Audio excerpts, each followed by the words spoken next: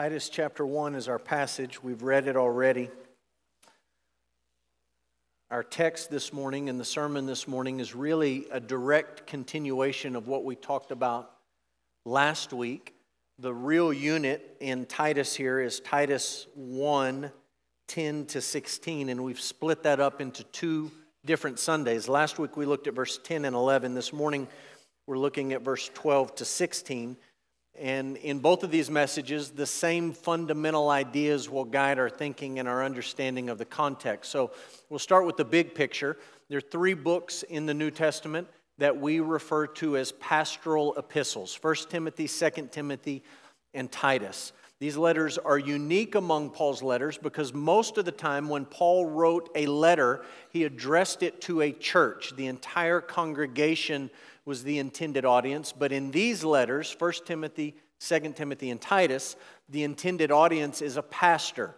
And what you read when you read the pastoral epistles compared to the epistles written to churches is not a contradictory message, but it is different and it is complementary. And it's helpful to see how Paul spoke when he was writing to an entire church and how he spoke when he was writing to the pastor of a church. Our focus is Titus. It's a short letter. It has four simple sections. Verse 1 to 4 in chapter 1 is the introduction. We've covered that several weeks back. The next section is about right leadership. We're in the middle of that section right now. And then there's two more sections to come: right doctrine and right living. So we're thinking about right leadership. One of the things that governs everything, you might say, about the book of Titus is Titus 1:5, where Paul says to Titus, "I left you on Crete so that you might put what remained into order." So Crete is a sizable island in the Mediterranean. There were multiple churches on this island, and Titus's job was to go around to the various churches that Paul and his team had planted or that other churches had planted on the island of Crete, and to put these churches into order. And that begins with right leadership. And we talked several weeks ago about the importance of elders.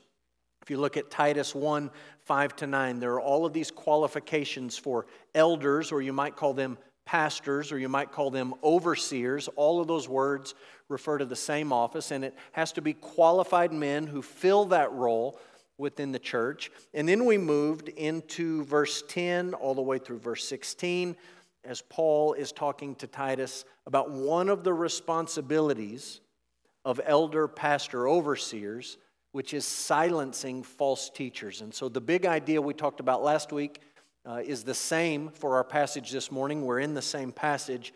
The elders of a church are responsible for silencing false teachers. And all the things we talked about last week in verse 10 to 11 are sort of part one of what this looks like, at least in Paul's mind and in God's mind. And then verses 12 to 16 continue to elaborate on what it looks like for pastors to silence false teachers.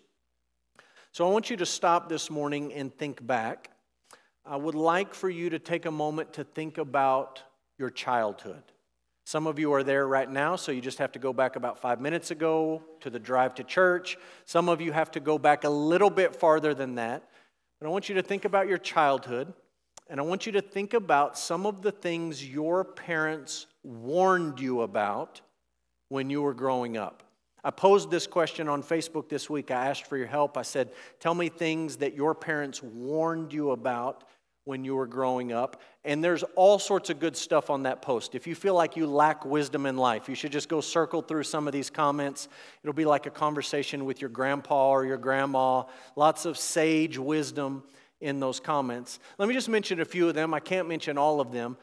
Some of the things that our parents or grandparents warned us about, I don't know how to say this respectfully, but they turned out to be non-issues. Non-issues. So let's just play a little picture word association here. These are non-issues that you were warned about. Number one, cracking your knuckles. If you crack your knuckles, you're going to have arthritis by the time you're 15. And most doctors say, no, that's not really how it works. That was a warning that didn't pan out. What about gum? Chewed up gum. Don't swallow it. It will be in your stomach for 7 years. It will never leave. I remember as a kid the terror of thinking about a second piece of gum that I had swallowed and wondering, does that mean 14 total, or do these run consecutive? How does that work? Not true. Don't sit too close to the TV. You'll go blind. We all work 6 inches from a computer monitor, and some of us can see better than others, but we have not all gone blind. What about swimming? If you eat anything, whatever you do, wait until you get into the pool. 30 minutes? Is that your rule at your home? 45 minutes, an hour? I don't know. You realize now that was just your parents' excuse not to have to watch you for 30 minutes in the pool and worry about you. It was not a legitimate warning. Somebody finally commented on this next one. I remember growing up, I think I had to have got this from my dad, with the idea that if you drive at night with your dome light on, you're likely to be arrested, that it was illegal. And I don't know when else you would need a dome light except at nighttime, but I had this idea. If you turn that dome light on, you better be quick and you better make sure there's no cops around because you might go to jail if you drive with your dome light on. And then there's all sorts of stuff about the microwave. Don't look into the microwave. Don't stand too close to the microwave. Apparently it's safe to eat whatever comes out of the microwave, but you're not supposed to look at it when it's running. All sorts of warnings that probably panned out to be nothing. Now, some of the things we were warned about were legitimate issues. And 2 men made the exact same comment on my post this last week. Those men were Hunter Siegler and Jake Wood. And they both said that their parents warned them, if you make that ugly face, what's going to happen? You're going to get stuck like that. They were warned. I don't know what else to say. They were warned. You should listen to your parents. Children, you might grow up and look like Jake or Hunter. Don't make that face. Mason Harrington had an interesting comment. I got a picture of the Harrington family up here. Chris is one of our elders. Chris and Lisa help coordinate our work in Kenya, nourishing the nations. Mason is the older brother. There's 2 brothers in the Harrington family. Mason is over there on the left, next to Chris in the green. And then younger brother, Logan, is over on the right. Looks like the sun is glowing out of the back of his head. And Mason commented, one of the first comments, he said, my parents used to tell me, don't pick on your baby brother because someday he's going to be bigger than you. And it happened. It happened. We repeat that in our house often, having 3 older girls and a younger brother. You can pick on him now, but someday he's going to be bigger than you, and you may not like the result. There were good warnings, legitimately good warnings that your parents offered. Again, I'm not going to give all of them to you, but I'll give you just a couple of them. One of them is money doesn't grow on trees. We all know that that's true. Some of your parents told you that nothing good happens after midnight, and while I agree with that, I would just give you the correct version is nothing good happens after 9:45. So 9:45, shut it down. One of you texted me last night at about 9:46, and I didn't reply till this morning at about 6 a.m. Why? Because nothing good happens after 9:45, or maybe it's midnight. A lot of you said that your parents warned you that life is not fair. They just wanted you to know going into life that it's not always going to be what you think of as fair, that sometimes difficult, challenging circumstances come your way. I thought about 2 from my parents. My dad used to warn me about the folly of being the kind of person who makes excuses for everything. And he used to tell me over and over and over again, excuses are made to satisfy those who make them. Don't be the kind of person that's always making an excuse for everything. Just take responsibility for whatever's going on in your life. Take ownership for the mistakes that you make. Don't be a person who always makes excuses. My mom, from the time I think I got my driver's license, or maybe even when I rode my bike around town, to the present day when I go visit Amarillo, always tells me when I leave her house, it's a dangerous world out there. So all sorts of warnings we get from our parents. We need our parents to warn us about things. While we're young, we often roll our eyes at those warnings, but we do need to hear them, and there is an awful lot of wisdom in the things that our parents tried to warn us about. I want you to understand that the Bible is filled with warnings. Warnings. And I want you to think with me just for a moment specifically about warnings that relate to false teachers. I want you to understand that when Titus is warning us about false teachers, this is not a one-off. This is not like Paul writing to Titus and he's on his hobby horse for the moment. He's on his soapbox for the moment. This is a warning that is echoed all the way through the New Testament. For example, Jesus in Matthew 17 warned us that false prophets would come like wolves in sheep's clothing. They will not walk into your church with a name badge that says, "Hi, my name is false teacher." But they come in looking like part of the flock when in reality they're wolves. Paul, to the elders of the church in Ephesus, Acts 20, said to them, he warned them, "When I leave, fierce wolves will come in, and they will not spare your people. They will teach twisted, perverted things." And Paul wanted the elders of the church in Ephesus to know this. He warned them about what would happen. Peter, 2 Peter chapter 2, he said that false teachers would come with destructive heresies. False teachers do not just bring a different opinion, they bring heresies that are destructive to the church and destructive to the people of God. Peter says in 2 Peter 2, they will deny the one who bought them. In teaching false things, they are denying the truth of the gospel of Jesus who died for sinners. 2 John 7, many deceivers have gone out into the world. We're going to talk about that word many in just a moment. Jude, verse 3 and 4, ungodly people have crept into the church. And these ungodly people who have crept into the church, they are denying the faith once for all delivered to the saints. And they're twisting the grace of God into an excuse to sin. And he says, I had to write to you. I wanted to write to you about other things, but I felt necessary. I felt it was necessary to write to you to contend for the faith once for all delivered to the saints because these people have crept in. Titus, if your Bible is open, you can look at verse 9 in chapter 1. There are people who come, they will contradict sound doctrine. Verse 10, they are insubordinate, they reject authority, they're empty talkers. They say a lot, but they really say nothing.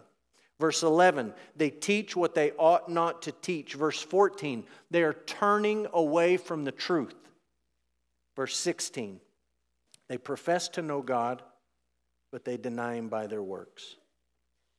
So here's the reality for you and I as we think about these warnings. You have a choice set before you. The Word of God is warning you about the danger of false teachers. And you can go back in time and you can think about the thing with the swimming and the 30 minutes, 45 minutes, an hour, you can't swim, you'll just sink to the bottom of the pool, whatever. And you can say, oh yeah, warnings like this. I've heard warnings like this all the time. I don't want anything to do with it. It's not that big a deal. Paul was just up in arms. He was over anxious. He was a little bit paranoid. And you can think this is really no big deal. It's not that important. Or you can listen to the Word of God. You can listen to this repeated warning from Jesus, from Paul, from Peter, from John, from Jude. Over and over and over again, the Bible warning us about the danger of false teachers. And as we continue this passage, I just want you to see three truths. All of these sort of piggyback on the idea that the elders of a church are called to silence false teachers. The first truth is this. I want you to see the reality of human depravity. This is a reality. Human beings are sinful. They're depraved. And Paul, in his comments in verse 12 and 13, is emphasizing the reality of our sinfulness. If you go back to verse 10, it's a verse we talked about last week. It's the beginning of this paragraph. Paul says this, Titus, there are many who are insubordinate, empty talkers, and deceivers. Many. We talked about that word many last week.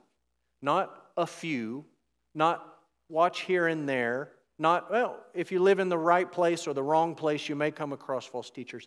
Many, he says, many false teachers are going to come. Insubordinate, empty talkers, and deceivers. Why is it that we should expect many to come? The answer is human sinfulness, human depravity. Verse 12.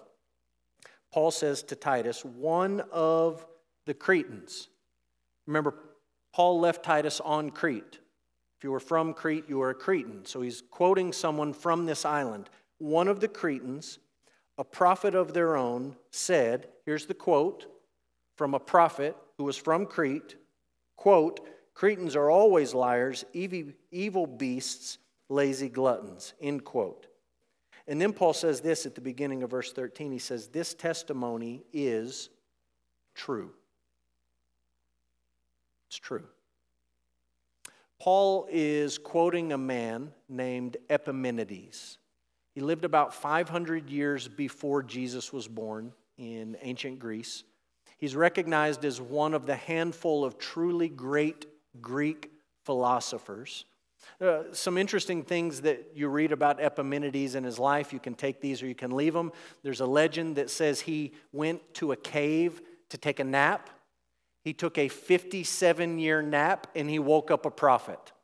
So some of you this afternoon might try that.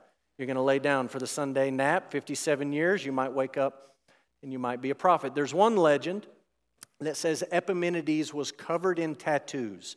He had tattoos all over his body, and I'm sharing this one for our middle school boys, wherever you're at. The legend is that when he died, they saved his skin. I won't go into a lot of detail there, but they saved his skin to put it on display in Sparta so that they could remember him and his great wisdom and apparently his ink. There's all sorts of interesting things you might learn about Epimenides. What's really interesting is that Paul quotes him twice in the New Testament. He quotes him in Acts 17 when he was preaching at Mars Hill, and he talks about God not being far from each of us. He actually quotes in Acts 17 the same poem, the same stanza that he quotes here in the book of Titus. Epimenides of Crete. He wrote this poem. You can look it up and find the background on it. It's a poem about the island of Crete and the worship of Zeus, and did Zeus have a tomb, and all of these things. And in that poem, one of the things that Epimenides says about his own people is, Cretans, that would be us for Epimenides, we're all liars, we're evil beasts, and we're lazy gluttons. That's what you would call a stereotype. And your mother probably taught you at some point in time, amidst all those warnings, don't believe stereotypes. They're not all true. In fact, you should probably reject most stereotypes, which is fascinating because Paul quotes the stereotype, and then what does he say? He says it's true. This is true of the culture of the Cretans. Why would Paul say something like that? Why would he buy into a stereotype? Well, I think it's because the Apostle Paul knew that all human beings are sinners. It was Paul who penned the words in Romans 3:23, for all have sinned and fall short of the glory of God. He knew that sin was a problem for all human beings. No one was exempt from the reality and the presence of sin in their life. And if you read Romans 3, just a few verses before 3:23, Paul quotes Ecclesiastes 7:20, which we've been studying on Wednesday nights, and it says, surely there's not a righteous man on earth who does good and never sins. All people have a sin problem. All of us. And what the Bible says about your sin problem, my sin problem, is that there is no part of us that is left untouched or untainted by sin. That's the Reformation doctrine of total depravity. It doesn't mean that all of us are as bad as we could possibly be. That's not what we're saying. And it doesn't mean that every society is as maximally evil as possible. This is what it means. Every one of us is a sinner. And sin affects and infects every part of who we are. We cannot escape our sin problem. We can't fix it. We can't get away from it. And as individuals, we gather together in collections of people, in cultures and societies and nations. And if something is true of all of the people in a collection of people, then it's also going to be true of the collection itself. And so Paul refers to this stereotype. It's not the only stereotype there was in the ancient world. In the ancient world, if you had a child who grew up, left home, and became wild and rebelled and lived a life of just a total rebellious, ungodly person, a prodigal, you would say, my son or my daughter has become a Corinthian. It wouldn't mean that they moved to Corinth necessarily. It just means they've totally lost their mind.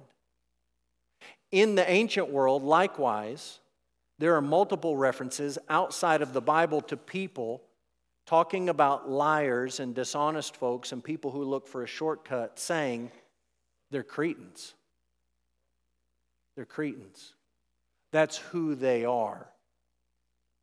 You understand that we could do the same thing with our culture in the United States of America. We could step back and we could look at American culture and we could say, here's some things that are generally true of us as a culture, not positive things. If you've traveled outside of your own culture to another part of the world, to a different culture, you've probably found yourself thinking, look, I see some things in this different culture that don't seem quite right to me. I don't quite understand them. It seems like they're missing it here. And if you've traveled enough in a different culture, you come back to your own culture and you see it differently and you say, oh, well, we're missing some things too. I see more clearly our shortcomings and our faults. You understand, when Paul says the Cretans are liars and they're evil and they're lazy, he's not saying that these things are equally true of every person who lived on the island of Crete. But he's just stepping back and he's saying, all of the Cretans have a sin problem. And sin has infected and affected every part of them. And their culture is marked by the effects of sin, just like ours, just like any other culture in the world. It's the doctrine of depravity, of sinfulness. I think the book of Genesis describes it well. If you look at Genesis chapter 6, verse 5, the Bible says that the Lord saw the wickedness of man was great in the earth, and that every intention of the thoughts of his heart was only evil continually. That's God looking down on individuals and human society after the fall and saying they're all sinners and they can't get away from their sin. Everything they do is tainted by sin, and that's true collectively as you read on in the book of Genesis. It's why John Calvin is remembered, among many other things, as saying the human heart is like an idol factory. Sin has so warped our hearts that left to ourselves, we just keep trying to invent new versions of God that suit us. And it might be an idol of the hand, something you carve or something you fashion, or it might be an idol of the mind and the heart, something that you imagine and think about. But that's us. The human heart is an idol factory. Why would Paul want to drive this truth home about the Cretans and by implication about all of us? It's to reinforce this truth. Titus, many are going to come. Many are going to come. This is who human beings are apart from God's grace. Titus, you need to be on red alert because many will come. The second truth is this, the power of the gospel. Paul talks about the power of the gospel. Very briefly here. He'll expand on it later. But notice what he says in the second part of verse 13. The first part, he says, the testimony of Epimenides is true. And then he says, therefore, that word is important. Therefore, because of what's true about human beings in their sinfulness and their fallenness and their depravity, what's true about the Cretans, Titus, because these people are depraved, therefore, this is what I need you to do, Titus, rebuke them sharply that they may be sound in the faith. Rebuke them sharply that they may be sound in the faith. Let me just point out a few words in this passage for your consideration. The first is the word rebuke. It's the Greek word elenko. It's a very strong word in the Greek language.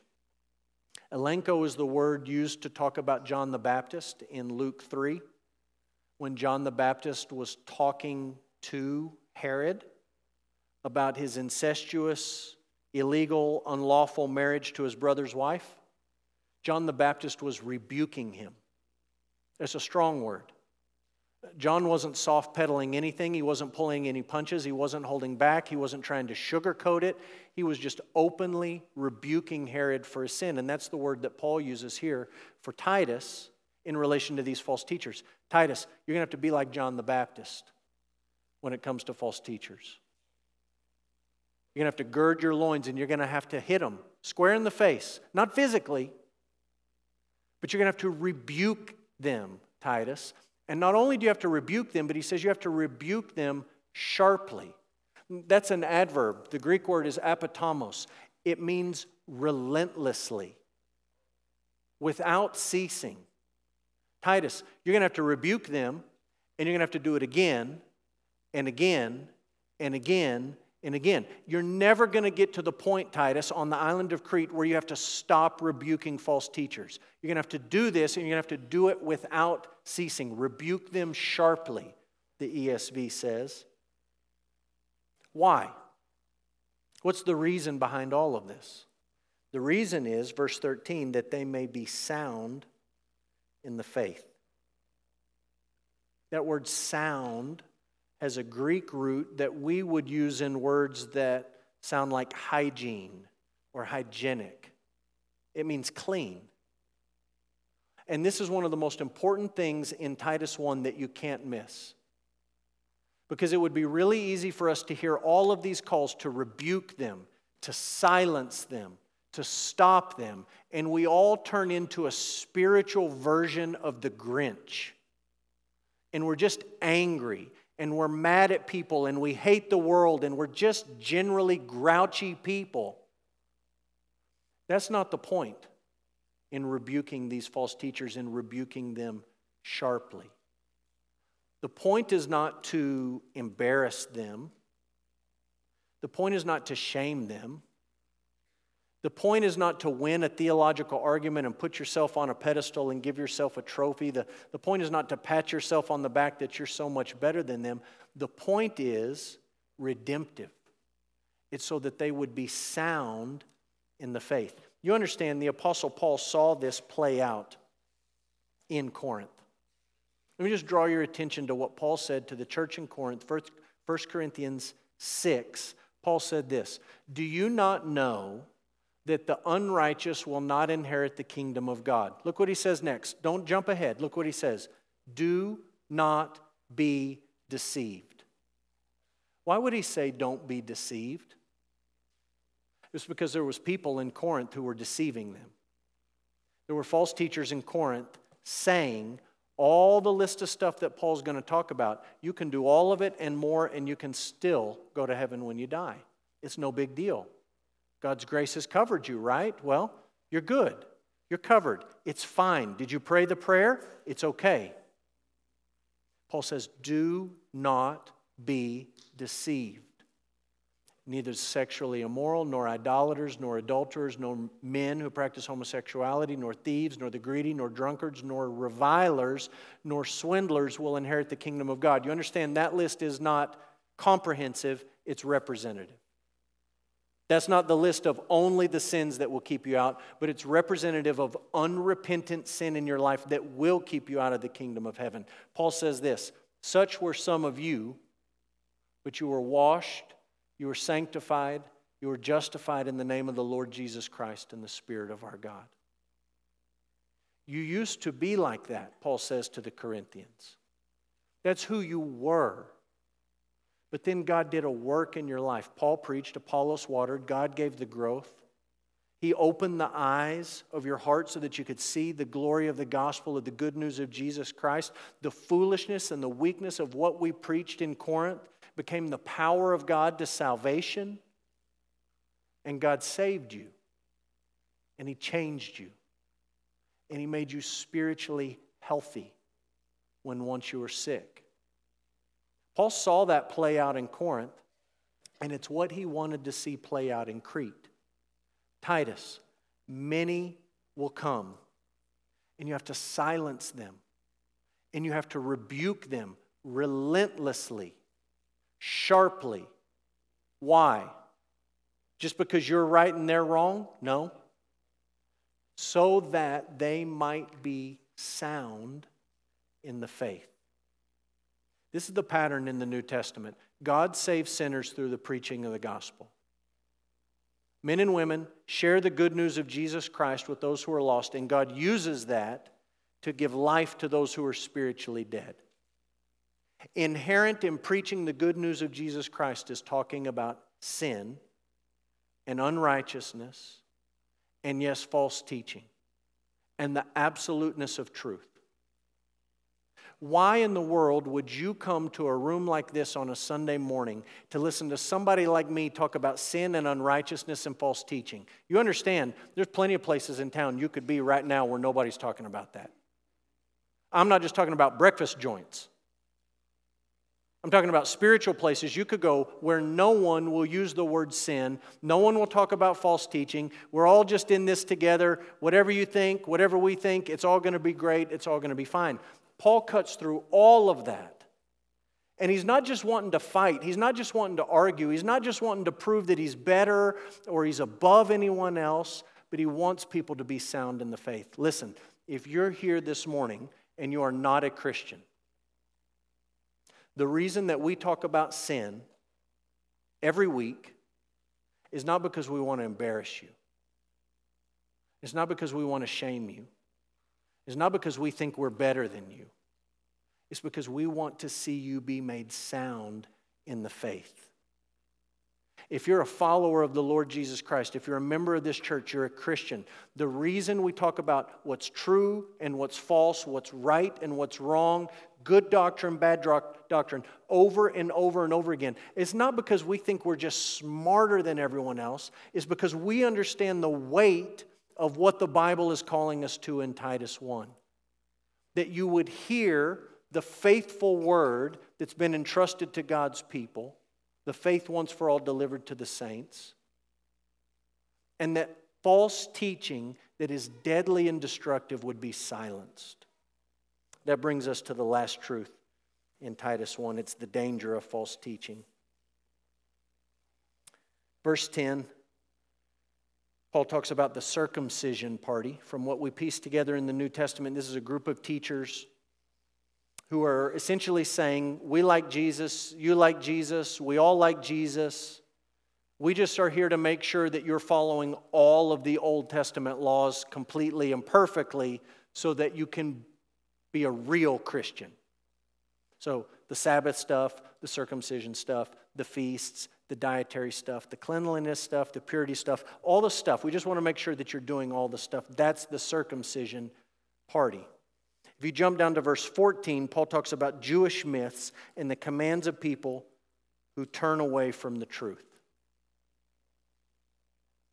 Archaeologists have done a lot of digging on Crete. They found some amazing things. They found an entire culture that had been lost to time, the Minoan civilization. They dug it up. You can research it. It's fascinating. They also found a massive Jewish community on the island of Crete. Not surprising, since Paul says that there is this Jewish form of false teaching on the island of Crete. There's this large Jewish community, a synagogue, all sorts of evidence of a Jewish culture present on the island of Crete.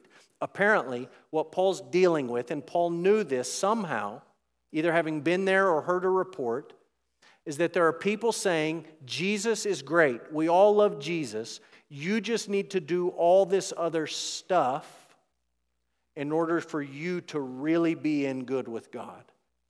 And Paul opposed that everywhere he came across it. In Galatia, in Rome, everywhere that he came across that idea, he opposed it, and he opposes it here with Titus. Notice what he says in verse 14.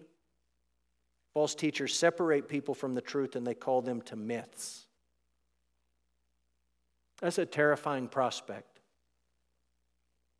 That you could be that close to the truth, and you could be lured away to a myth, something less than true. Look what he says in verse 15. False teachers, they promise purity, they promise wholeness, but what they can deliver on is defilement and unbelief. They cannot deliver on what they're promising. Verse 16, they profess to know God. They profess to know God, but they deceive people and they leave people unfit for any good work. You understand, we're going to get to the good works part. Right leadership, right doctrine, right living. But you're never going to truly get to the right living part rightly if you don't have all of these pieces in place in order. There's a great danger in false teaching. Again, you have the choice, we have the choice to heed this warning or to roll our eyes at it. I pray that we heed it and we respond appropriately. Let me give you a few thoughts on how we ought to respond. Number one, elders must hold to the faithful word as taught and silence false teachers. The men in this church who hold the position of elder, pastor, overseer. I'll be honest with you, there's lots of things that fall under that umbrella, practical things, day-to-day things. This is the central thing. That somebody who is an elder, overseer, pastor in this church hold to the trustworthy word as taught, the faith once for all delivered to the saints, and that they are capable of and willing to, those are two separate things, silence false teachers. If you are a member of this church, there are lots of reasonable things you should expect from your pastors, elders, overseers. But at the top of that list ought to be this, that we hold to the faith once for all delivered to the saints, the trustworthy word is taught, and that we're able and willing to silence false teaching. Secondly, churches must desire to be put into order. That begins with right leadership. If you've been around churches any length of time in your life, you know that churches often obsess about all the wrong things. It's very common today for churches to obsess on being cool, looking a certain way, sounding a certain way, trying to mimic the concert on Thursday night, whatever. But it's common. There's a lot of churches today that are obsessed over gaining the applause of the world. What they really want deep down is for the world, this is shocking, but it's true, an unbelieving world to look at them and to say, well, look at those people over there at that church. They're the best, they're the top, there's this, that, the other. They just want the applause and the approval of the world. There's an awful lot of churches that are obsessed over clinging to tradition and nostalgia and a feeling of the past, and they often wrap that up in, well, we're just trying to hold to the truth and not change. Everyone else is just blowing away in the winds of culture, and we're trying to hold fast. But in their attempts to hold to the gospel, they lump a bunch of other stuff in with it. And they try to hold on to all that stuff too. Paul is saying to Titus, these churches need to be put into order. And I think as a church, obviously we want to seek the glory of God in our church. Obviously we want to see the gospel go forth from our church.